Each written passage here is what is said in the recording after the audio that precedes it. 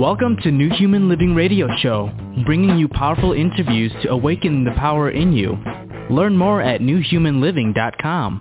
And now your host, Les Jensen.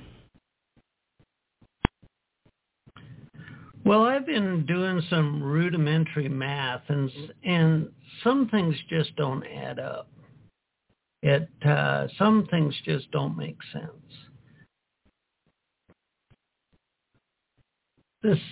We tend to focus on the quote spiritual unquote and quote metaphysical unquote arena of conversations on the show.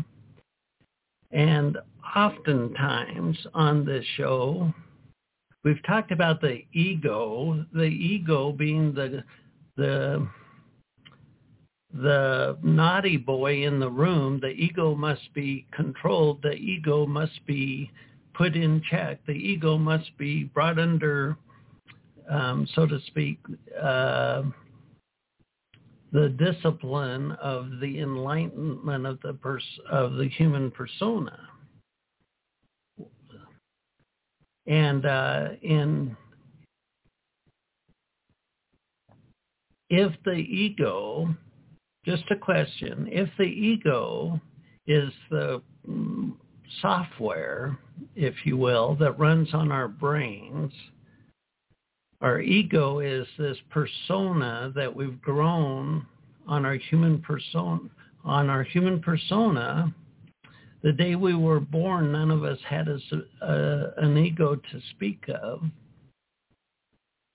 And our family dynamics, our family of origin was the place where our ego was created. And fast forward to today, here we are with all our egos exchanging sentences and thoughts and conversations, and our ego is the platform, if you will, of this mechanism in general.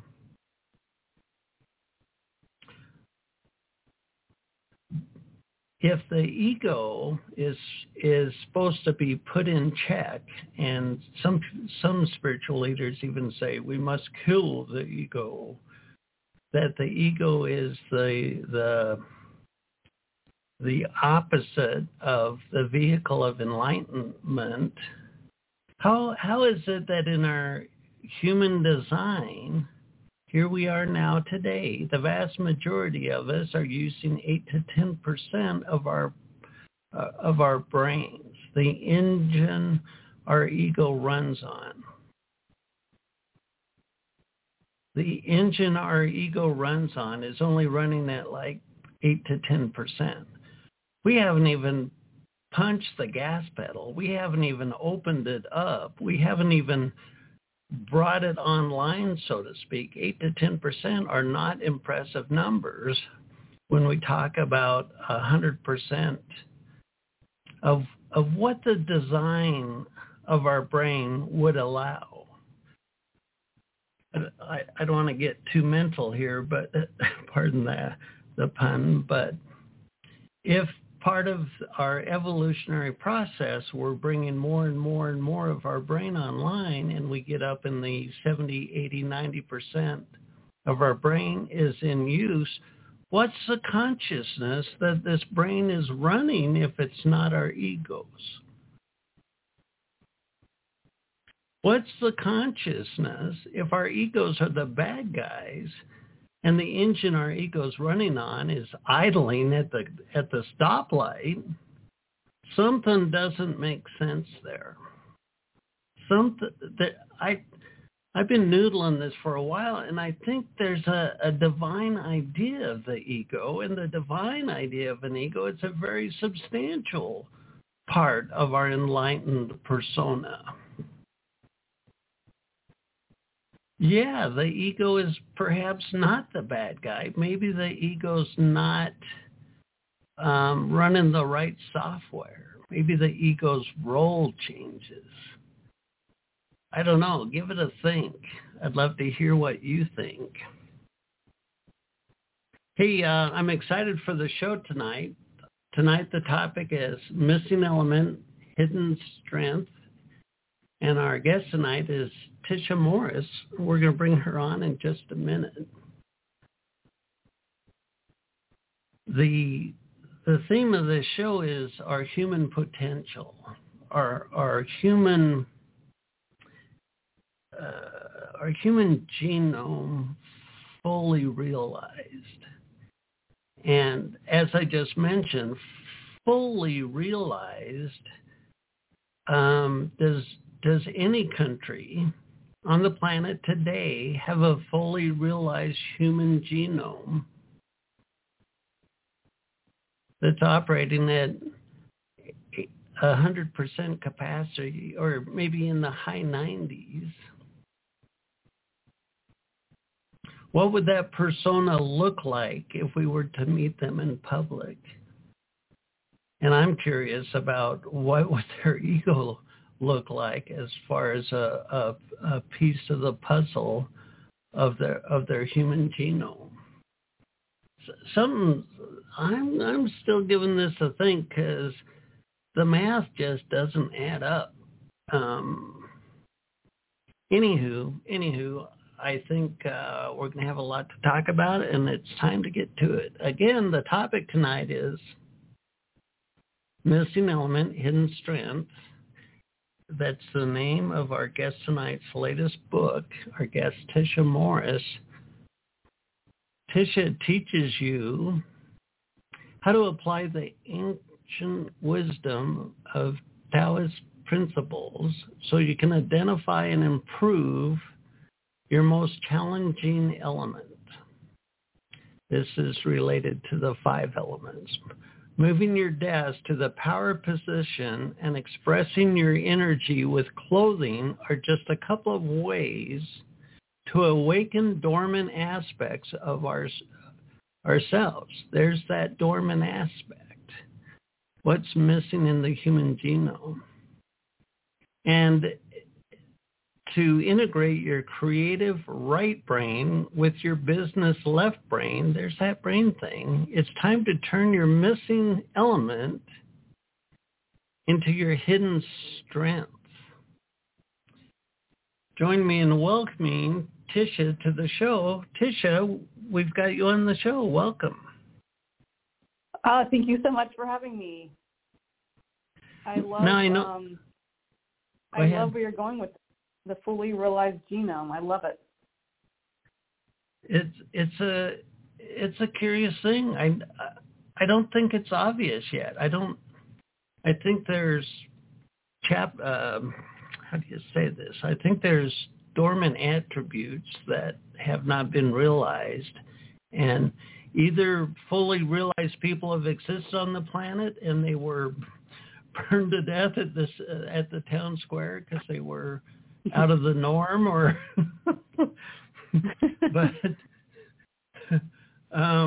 but talking about you in this book, the missing element. So correct me if I'm wrong, but you're taking the notion of the 5 elements that are found in nature and superimposing it on the human persona, and what you're suggesting is that every human being is going to have a prominent or primary element or elements, and then there's going to be the dormant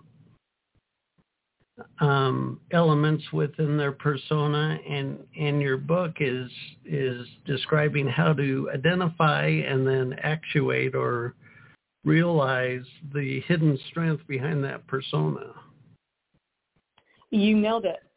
So when we think about the elements and the attributes that each one of them have with the human persona, can you give us just an overview of the 5 elements and the general characteristics of those?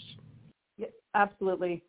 So as you said, we all have all 5 of these elements within us, and this comes really directly out of Chinese medicine, which comes out of Taoism, and all of our organ systems are associated with one of the elements. This is basically the basics of acupuncture and in Chinese medicine. And then when you start to apply it to our personalities, that takes it a little bit beyond Chinese medicine and more into a little bit of an overlay of Western psychology. And So each of these elements, and as you said, we have one that's our primary element, and then one that's kind of, I like your word, dormant. That I wish I heard that word. That's a really good way of saying it, dormant or missing element. And the word dormant is perfect because it's not really missing. It's just dormant. And what happens is over time, we kind of favor those aspects of ourselves that come easy, kind of the softball life gives us. And so we focus our attention on our primary element because it's the easy one. It's our go-to. It's the bread and butter, which is great. We need that. But we stop expanding, or a way of saying that is go beyond our comfort zone when we don't embrace or integrate that missing or dormant element. And so these 5 elements are the 5 elements are the pillars of Taoism. If anyone is like I Ching fans, it's the 5 elements that comes out of the I Ching. The I Ching is arguably the oldest book ever written, even though it wasn't really writing. It was just these trigrams that later became hexagrams. But within those, the original 5 are the 5 elements. And so they represent, there's lots of ways we can talk about them. They can represent the 5 seasons. I know there's 4 seasons, but the 5th season is the equinox. The seasons. It's also the creative process, meaning the process of birth, death, and rebirth. And so it's the process of our lifespan. We're born. We're in the womb in the water element. We're come out of the womb into the world in the wood element. We become adolescents with lots of energy in the fire element, and so forth. And we move to the earth and the metal, and then we die back into the water. Now, the way these show up in our personalities, we can think of them as archetypes. And so the water element is also represented by the winter season, when that's the quiet, the introverted time of the year, where the energy is low. It's considered yin in Chinese medicine, the passive, the quiet. And that's when we are most attuned, or that's the phase of the cycle in which we are most attuned to the spirit world. It's the phase in which an idea comes down out of nowhere. You're taking a walk and suddenly, ta-da, you have an idea, or maybe in meditation, or even in your dream world, you have an idea, maybe for a book or for a painting or whatever thing you like to create. And so that's the water phase. And so people who are dominant in the water element, they're going to be the introverted, the quiet, the contemplative, the meditators. The archetype I assign them is the philosopher. They're the quiet one in the room, but they're most likely to come up with the brilliant idea. And so from there, it's going to be up to the other elements to actually bring it into fruition, to actually make it tangible. And so that's where we start to move into the wood phase. And that's the phase where we actually start to take action, like human step action, like writing down your idea on paper, making an outline, drawing a scale or a graph or blueprint. That's the wood phase. And so for those who are prominent in the wood phase, they're the ones who are quick starters. They take action on things. They're leaders. They're seekers. They are not afraid to be the first one to do something. And then things move into the fire phase. We start to move into summer, literally metaphorically, and that's the yang energy, when energy is at its height. And so this phase in a project is when we really put the work into it. We do the whole 80,000 word first draft, or we actually do the project that we've been planning on doing. For those who are dominant in the fire element, they are highly energetic. They're people. They like to work with people. They're good collaborators. They're enthusiastic. They're like the cheerleaders that we all need in life. If we're not a fire element, we need a fire element person in our life to keep us going, to keep us excited about what we're doing. And then once the energy hits its peak, as it does at late summer, going into early fall. That's when we move into the earth phase. And it's that earth phase where the energy kind of stops momentarily. Take a pause, a rest. We start to review what we've done. And then and also ground and make sure it's grounded. We think about maybe feedback from others, or think about the practicality of the monetization of whatever we've created.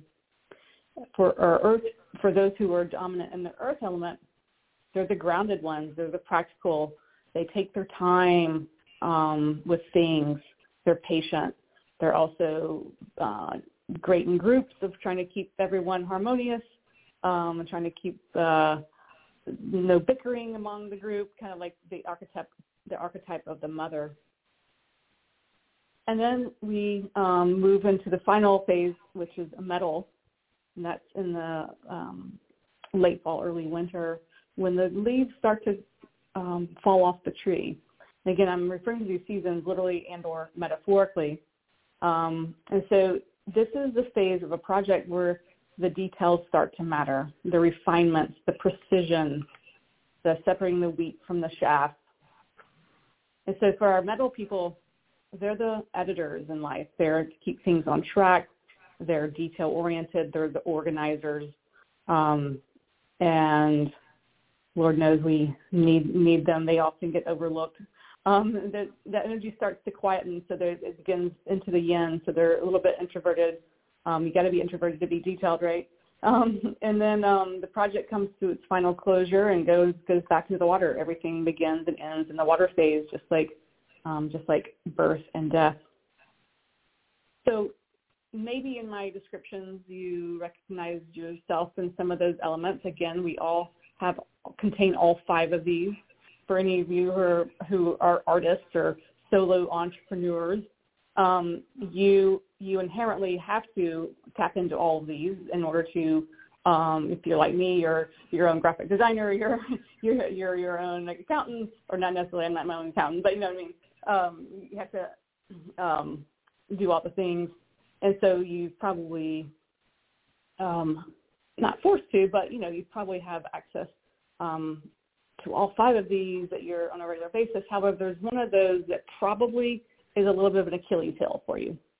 And so that would be your missing element. And when you start to embrace that missing element, that's when you can start to take things to a new level. That's when what I call up-leveling. So going beyond just the level of success or even the level of enjoyment that you've had so far. It's really fully realizing your genome. And from there, it's not necessarily about just pushing yourself to do hard things. It's about having more satisfaction in life and getting the work out to the world that is at its best, that the world needs. If we use nature as our metaphor, it's like a plant. If you're a gardener like myself, you can get away with kind of, getting away with not the best gardening. Your plants kind of survive, but they're not doing great. Well, if you think about that in terms of like something you're working on, is that really what you want to go for? I mean, on some days, yes, but let's be honest. We want to not just survive, but we want to thrive and create the best way we can. Well, you're really describing a cycle of creation, so to speak, where it starts in the etherical, in the mental space, the idea, and you might nurture that over time, and then through the cycle, you're bringing it into form, into the physical, as a creation process. And I was curious that for winter, it seemed like you were talking about refining the creation. So if we're looking at our human persona as this vehicle of creation, which is a fantastic model, for many of us, we fall short of our capability to embody the creation cycle at an organic or natural way. And what you're suggesting is there's some stage in that cycle that on some stages of that cycle, we're going to have positive, easy to do, natural attributes within our persona. And somewhere in that cycle, we're going to fall short or impede the cadence, the pacing of the creation process. Is that it? That's a great way of saying it. Yeah. So I'll give you an example. So for me, the fire phase is my missing element. And I, of course, now know that. And so, and my creative endeavors are writing books. And I've successfully written books, yes. I've made it through the all 5 stages. However, it's always the fire phase where I really, in your words, lose the cadence. And so I have to really do a lot of, how do I say it, be very conscious when I get to that phase of the process. And it's the commitment phase of like just turning out the 60,000 words and putting like this, the fire phase is commitment to push through. And so this is where actually collaborations and working with other people comes in handy. So I'm married to a fire element. And so I know that she's always going to be there to like help me, like just encouragement, like keep going. It's a great book. It's a great idea. You should keep going. And so that's one way of helping integrate our dormant element. Another way is actually to bring in these elements through our space, through our environment. And that's where this starts to overlap with feng shui. All of these elements show up in their literal and or their symbolic form.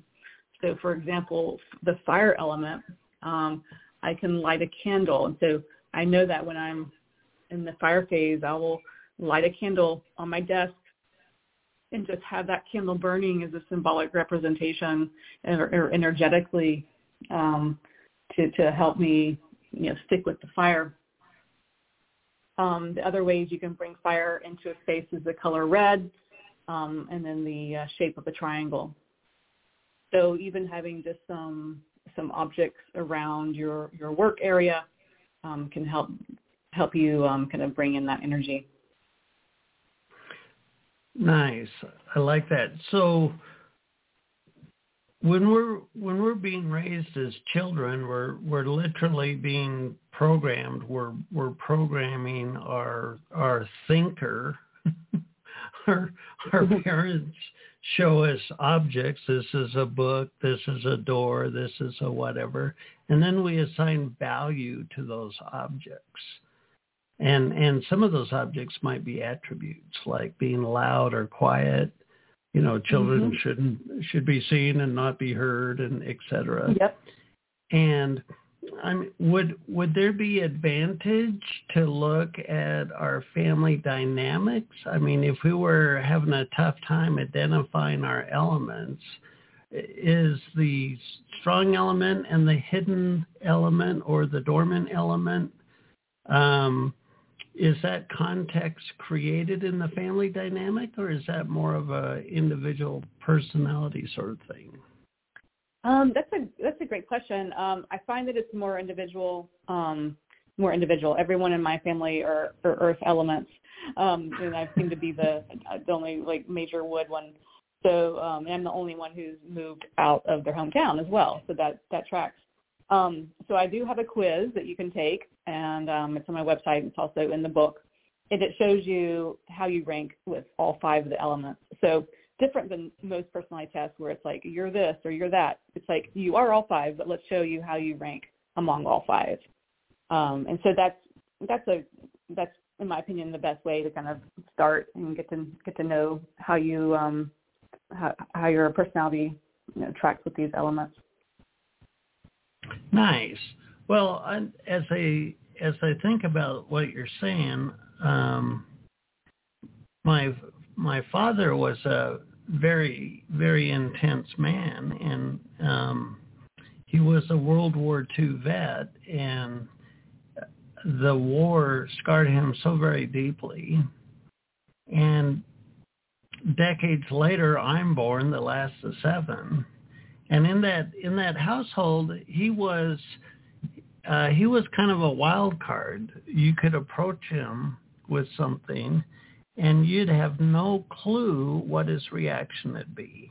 He might be happy as can be, or he might not.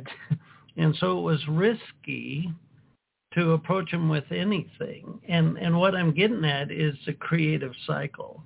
Because from my childhood, I would get everything right up to completion.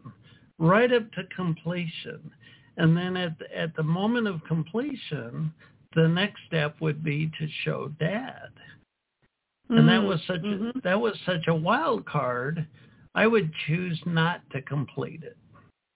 Wow. So I get the birdhouse, and I get the roof done, and I'd maybe build the body of the birdhouse and put the hanger on it, but I wouldn't put all those pieces together because I didn't know what the consequence was. Yeah. Over time. How do you think is our primary element DNA? Is it the personality of our soul that pushes through our family dynamic? You shared that your element was different from the rest of your household, I believe you said. And where are those decided or created? I think it will remain one of the mysteries of life, but I do think it is probably a combination of all of those things. And with the 5 elements, it's not an exact science. And so, I've noticed that my primary element has kind of shifted over time. And so I'm not as witty as I once was. I'm starting to be a little bit more metally. And part of that is because I'm doing more entertainment law, which is very detailed work. So most of my day I'm more in the metal phase, in the metal element. So it's not an exact science, changeable. And we also go through different periods of our life that kind of, voluntarily or involuntarily, bring these elements out and kind of forces us, for lack of a better word, into, for example, the water phase is associated with grief. And so if you go through a period of maybe people around you dying and you're kind of in that grief, then you're going to be, more in that water phase, maybe not your usual, if you're fire element, maybe not your usual extroverted and want to hang out with people person, And so for a few years, you might be feeling more of a different element for just life circumstances. So, it's not an exact science, but I think to your point, your example with your father is a great example of how we start to develop these patterns. And what I find with people, in particularly writing, I do book coaching, so I see this more in the writing process than anything. People who have a hard time just getting started at all, like just even getting past the blank page, which would be going from the water to the wood phase. There's the people who get halfway through and stop, which would be something I would do. And then there's people like you who almost finish and then stop. And so that's important information for yourself and knowing, okay, I just hit up upon my dormant element, what's going on here. And what happens if we don't do that, we start to create stories. And that is, the timing's just not right. It's not meant to be. I'm just not good at writing. All these stories that we make up. And it's really as simple as, okay, why is this element causing me some fuss? For you kind of identified it. It's the metal phase, that completion of, and now you kind of got some good clues as to why that pattern got ingrained. And for you, it's just a matter of bringing more consciousness to it and getting past that hurdle. So, go ahead.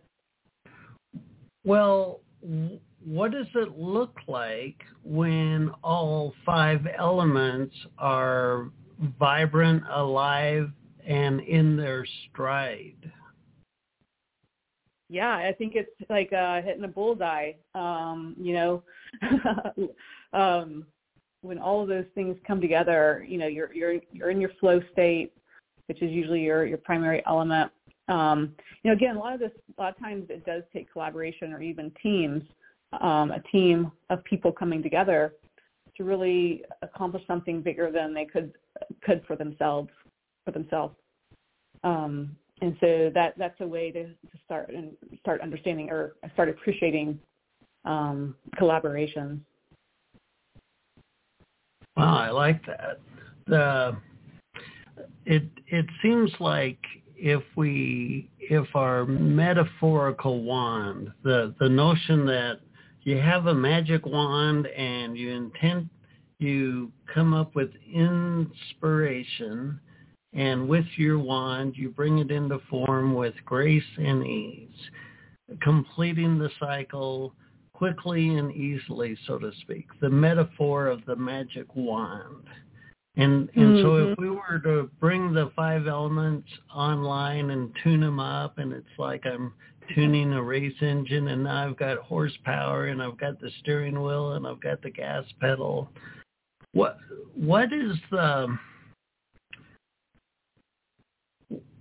What's the role of the creation process? I know that's a vague question, but for myself, when I wrote my first book decades ago at this point, my ego argued with my heart for 6 years about whether I was a writer or not. And fast forward now, I mean, my heart had to strong arm the idea of me being a writer into my psyche, and now I've written a bunch of books, and I write all the time. And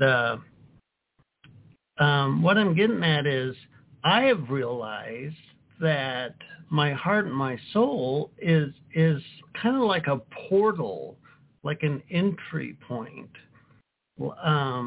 a gateway, so to speak, from within me, where my heart said, be a writer, and the rookie me pissed and moaned and stomped my feet, and now I'm a writer, and I really, really love to write, and that never would have come to be had it not come up within me. So when we look at the creative cycle, the creative process, when we get that engine tuned, when we get those 5 elements fully online and in high performance, how does the creative process, what would you say is its purpose or role in our persona? Well, I would say, first of all, the creative process is kind of what you said at the very beginning. It's turning thoughts into things, and that is the essence of being a human being, is that we have we have access to the spirit world and of the intangible, and we're here to make things tangible. I think that is one of the ultimate purposes of being here, aside from interpersonal relationships with the heart connection.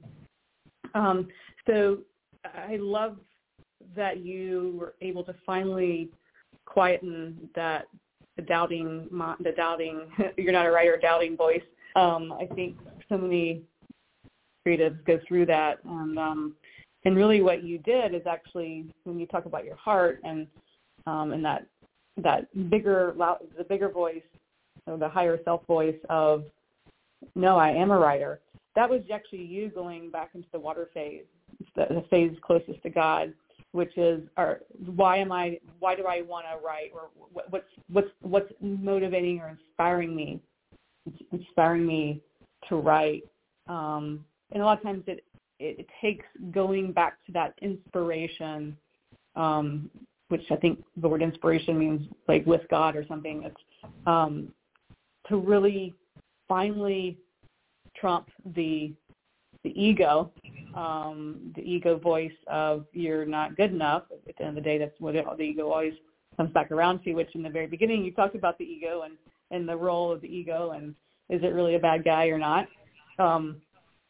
It always plays, is trying to help us out and does so to a certain extent until it kind of outwears its usefulness in some ways.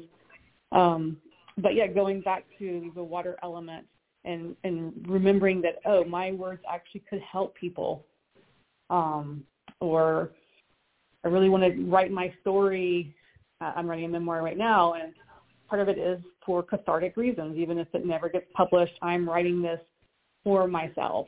And I have to keep going back to that and remembering that in order to get me through some of these other phases. Otherwise, I'm a very practical person. I'm an attorney after all. I mean, my goodness, like I could spend more of my time making money, right? Why am I writing a book and wasting all this time? That's the ego mind a lot of the times. So I have to remember of the real reason I'm writing this book. And so I think that's the case for most creatives. And with the creative process, when we're creating something out of nothing, there is a lot of time in between the thought and the thing, and that gap of time where a lot of doubt can start to creep in. Nice. Well, now you write the book with the individual in mind, but let's go outside of the realm of the book. Take the concepts of the book and apply it to the collective consciousness. Mm-hmm. If you think of like the first part of Pleasantville, the 1950s, everybody has their role. Everybody's following the rules. Everybody's it's a white picket fence idea of, quote, reality, unquote. And then fast forward to the last couple of years, and the whole idea of normal or stable or whatever has kind of been tipped over. Could we take the notion of the 5 elements and the creation process as a source of guidance for the collective consciousness to make a new idea of normal that better suits the vast diversity of the human persona? I would love that to be true, and I hope so. I will say that the Trojan horse reason I did write this book was honestly to remind ourselves, even if it's in a subtle way, to look to nature for guidance. I wrote this book during quarantine of the pandemic, and I could foresee that the world was never going to be the same, particularly the workplace, and that more people would work from home and be more solitary in their workday, and therefore have to rely on their inner resources more than ever. And so that was really the main reason I wrote the book, the timing of why I wrote the book in the time I did, and also, like I said, really looking to nature for a win-win-win, and just realizing we're not any different than, like, how I work is no different than my garden. Right. And so if it makes us or encourages us to look to the ancient wisdom, then that really is my goal, and not be so separate from the natural world. Very nice. I think very, very, very nice. Nature is no rookie. Nature has a billion years experience above any one of us, and I'm not here to trash the ego, but the Western mind, the Western ego, has nothing of value to offer nature. Nature is not interested in our Western intellect. I mean, so when you So when you say nature, are you talking about the 5 elements or a bigger idea of nature? Yes, and yes. I'm talking about literal, like when I talk about, I keep referring to gardening. Gardening is the 5 element process. So if you plant a plant, the plant itself is the wood element. You need dirt, which is the earth element. You need sun, which is the fire element. You need water, which is the water element. Then you need mineral, like the dirt composition, the minerals in the dirt, which is the metal element for a successful plant. If we look into nature, meaning areas that have not really been, ruined by man, in like jungles and areas that are still doing their natural thing, we can find that it achieves harmony. Do things die? Absolutely, it has to. Do trees overtake the forest to where forest fires happen? Absolutely. These are processes of birth, death, and rebirth that are natural, and that nature finds a way to find harmony. And so that's what I mean by looking to nature. Whereas the places where man has overtaken nature and it's completely thrown ecosystems off. And I'm not even a huge environmentalist type person, but I think anyone can see that man has, as you said, the human intellect has not done nature any favors. Right.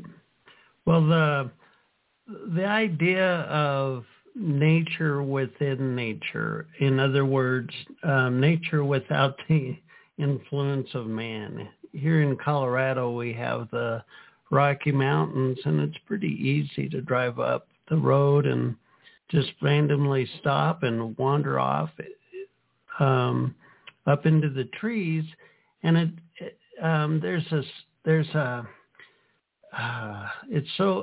nature is so elegant. There's such a everything is I would say it trusts the continuity of life. The flower is completely and totally a flower in the moment now and has no concern about the next now. Whereas the human mind, boy, do we wring our hands about the future. Trusting the continuity of life is a big deal in the human narrative on this planet. To imagine humanity, the human persona, so peaceful as a deer grazing in the forest, as a flower blossoming in a mountain meadow. And then you take that as a reference point, so to speak, and then you take any human on the planet and compare those two personas, and nature is invariably, there's tsunamis and hurricanes and earthquakes. Nature knows how to raise some hell, but it also knows how to be congruent with things as they are. It's kind of hard to put your finger on the extreme elegance of nature. Yeah, I love that. Yeah, elegance. Yeah, I completely agree. Those beautiful images that you just gave us. And so, yeah, what nature does via the 5 elements. The 5 elements is a cycle. There's several cycles in Taoism with the 5 elements. There's the constructive cycle, there's a destructive cycle, and so forth. But you put them all together. Destructive cycle meaning the tsunamis and the forest fires and so forth. But you put them together, and over time, again, assuming man does not have their nefarious hands involved, but what happens is it is expansion at a sustainable rate. So there's growth and expansion, but at a sustainable rate, similar to the ideal economics is for the GDP in our country is growth at a sustainable rate. Obviously, we're not doing that these days. It's either extremely rushing in feng shui, we call it rushing energy or stagnant energy. But when the 5 elements are balanced, doing their thing, then it leads to expansion at a sustainable rate. And that's really what our goal should be in life, with our own personal journey. At least it is for me. I'm expanding, but at a sustainable rate. I'm not going to expect myself to be enlightened and be the perfect partner tomorrow, but I sure am doing my work one day at a time. Right. Well, it's nature will do just fine without humans. Yep. Nature knows what it's doing. It doesn't need our advice or consent. But yet humans are in attached at the hip with nature. It's the air we breathe, the water we drink, the food we eat. We're not alone in this ecosystem, and to be able to bring the human persona, the human narrative into harmony with nature, because technology and smartphone apps and social media online and whatnot, whether their attributes are good or bad, at some point nature's waiting for us out the front door. And if we lose sight of our relationship with nature, at some point there'll be a recalibration. And the longer we put that off, or the farther we get out of balance, the more turbulent the recalibration will be. And I think that's what your book is hinting at, is like, what are the hidden strengths? The subtitle of your book, apply the natural strengths of all 5 elements to unlock your full creative potential. I like that. Thank you. What elements are missing? I know I'm putting you on the spot, but if you look at the collective consciousness and then you look at nature, where are we? What elements are we weak in? Definitely water. And I think you were saying a minute ago about recalibration. I think that's what the COVID did. It forced all of us into the water element, which is quiet. I mean, how many people took up meditation? They started projects that it basically put us in very yin energy. We won't have to go into remembering the pandemic years, but traumatize all of us. But it really did shift our very extremely yang culture into yin activities, and so that would be. But now we're back to our old usual yang selves. Definitely the yang energy, which is wood and fire, definitely is propagated in our culture. Contemplation and just being is not encouraged in our culture. You really have to, and it's hard. You have to really carve it out in your day to go to meditation or yoga, or even for some people just to get enough sleep, which is the water element. So that's what I would say. Our culture needs more water, which is just pretty much take a chill pill and connect back with God and source energy in nature. I like that. It reminded me of in 2013 in Boulder, Colorado, it rained 21 inches of rain in 3 days. And I watched it very closely as an event with the community. And what that water element did was bring all our narratives, all our busy minds into one narrative. Holy shit, when is it going to stop raining? Is my house going to flood? Is my car going to flood? Is my life going to metaphorically drown? It didn't matter how much money you made or if you were homeless. It didn't matter this or that. It didn't matter who you were. We all took on the same narrative. And it rained, and it rained, and it rained. And it was like Mother Nature pushing us all up against the wall, metaphorically, mentally pinning us against the wall. And then the water stopped, and we all took that first step together. It was really a beautiful thing. The day after, I walked from one side of the city to the other through the neighborhoods, and there was no hysterics. There were many driveways with half pure white and half muddy brown wedding dresses stretched out on the lawn, books of pictures caked in mud, people shoving mud out of their basements.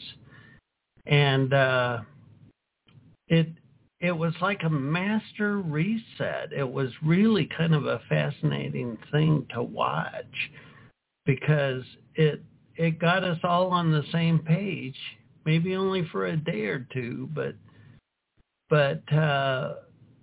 we all took that first step together.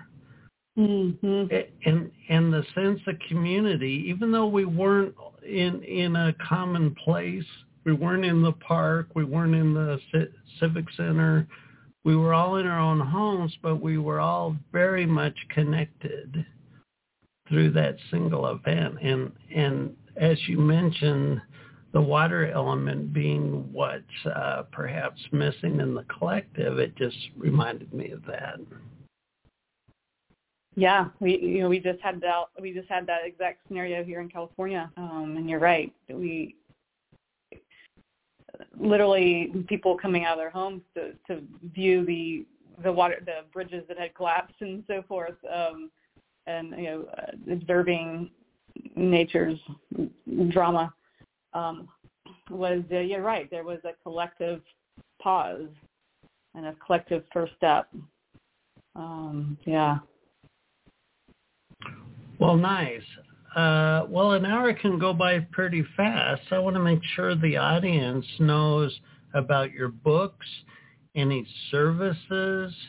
Do you see people in person, online? Tell our audience all about you and your modalities. All right. The best place to reach me is my website, tishamorris.com. That's TISHA Morris, MORRIS.com. All of my books can be found on Amazon and really anywhere online. Missing Element, Hidden Strength is my latest.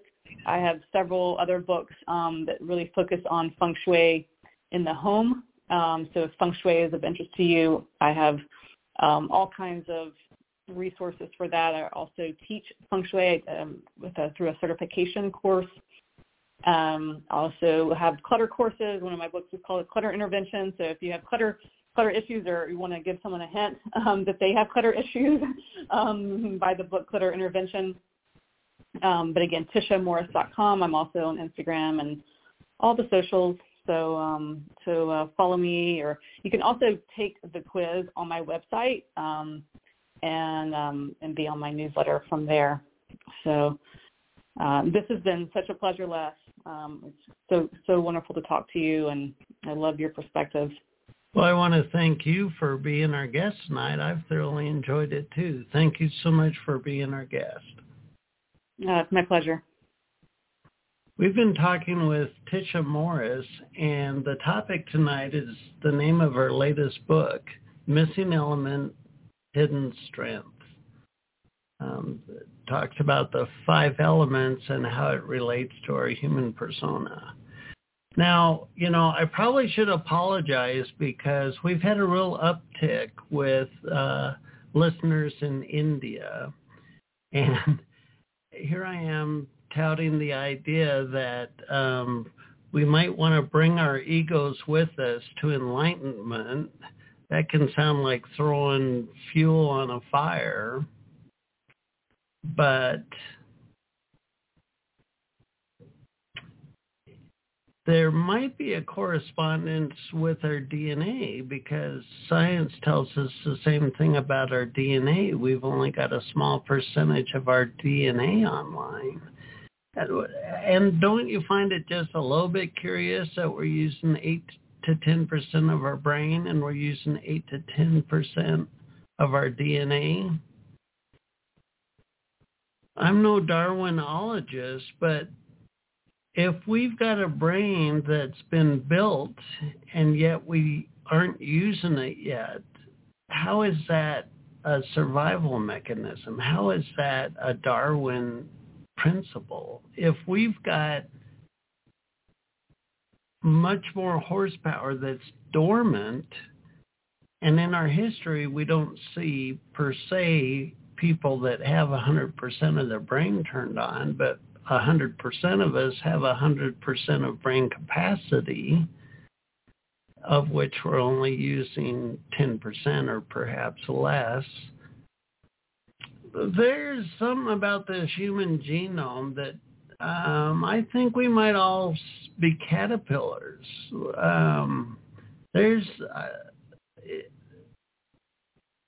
If we turned on 100% of our brain and we reactivated 100% of our DNA, and we developed the creative process or principle,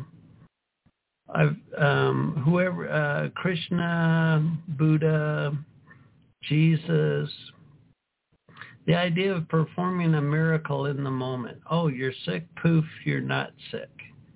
That whole narrative was 10 seconds. And yet we'll put up affirmations or make a vision board of what we want to create, and a year later, 5 years later, maybe even a decade later, we still have the same vision board and we haven't created it. I think there's so much to this human genome thing. That's why we've based 12 years of this podcast about looking at the human genome and looking at the human genome as a mechanism, as a vehicle, as a persona, as ourselves. I think we're in for some really super serious, exciting times. I think humanity is on the brink of a chapter of untold of wonders and delights. What an exciting time to be alive. Yeah, I want to take this moment and thank Susan. If you've been a guest on this show, it's because Susan made it happen. Susan and I have worked together for about 9 years. She's the editor of my books and my blogs, and she schedules guests on the show. I want to thank Susan for all she's done over these many years to help the New Human platform move forward. The New Human Living platform is a platform I created a decade or more ago. And I chose the words New Human Living because there's no box in that. There's no stipulation. I believe the sovereignty of your soul is a huge missing element, because we've disconnected from the wisdom of our soul, and we live almost entirely in the narrative or neurosis of our egos.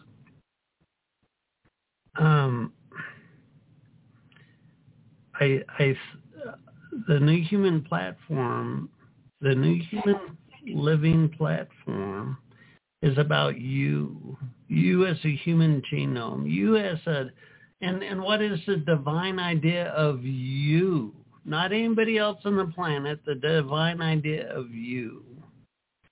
All the books I write, all the blogs I write, I fiercely try to protect you.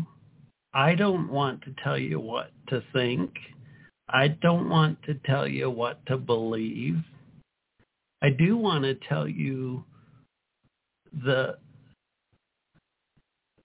what I have discovered about my own thinking and my own beliefs, not for you to copy them, oh please God, but to see them as mechanisms within our demeanor. Like I said earlier in the show, my ego argued with my heart and my soul for 6 years to write a flippin' book. And the mechanism of my ego arguing with my heart, period. That's it. Ego arguing with heart. Not the topic, not the why, but the mechanism of how I got in my own way. Now, fast forward several decades later, and I love to write. What the hell was my ego arguing with my heart for? I love to write. And I like to consider myself I'm a free-range philosopher. I'm the last of 7 kids. Nobody gave a crap how I thought. Nobody cared what I was thinking. Think about that, pardon the pun. Nobody cared what I was thinking.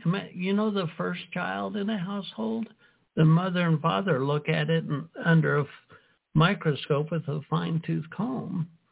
And by 7, my parents are like, oh, whatever. And my older siblings didn't care about the caboose in the family. So I had fierce, I can't overstate this enough, I had fierce freedom in how I thought. And fast forward now, I think I can be as full of crap as anybody else on the planet, but I like to give things a think and just noodle them over, like I mentioned about the ego at the beginning of the show and the horsepower of the brain of which the ego runs on. Hey, I want to thank you, the listener. Always a pleasure. Thank you for showing up for yourself. Here you are at the end of the show, showing up for yourself, and I appreciate that. If you like my Kool-Aid, go to newhumanliving.com and sign up for the newsletter. I put them out every week, and this contemplation of the ego is just an idea of some of the topics we talk about. Hey, always a pleasure. Thanks for joining us. Until next time, thanks for listening. This has been a New Human Living radio broadcast to bring your soul's inspiration into effect and live your life wide open. Check out our host, Les Jensen's book, Citizen King, The New Age of Power, at newhumanliving.com. Thanks for listening.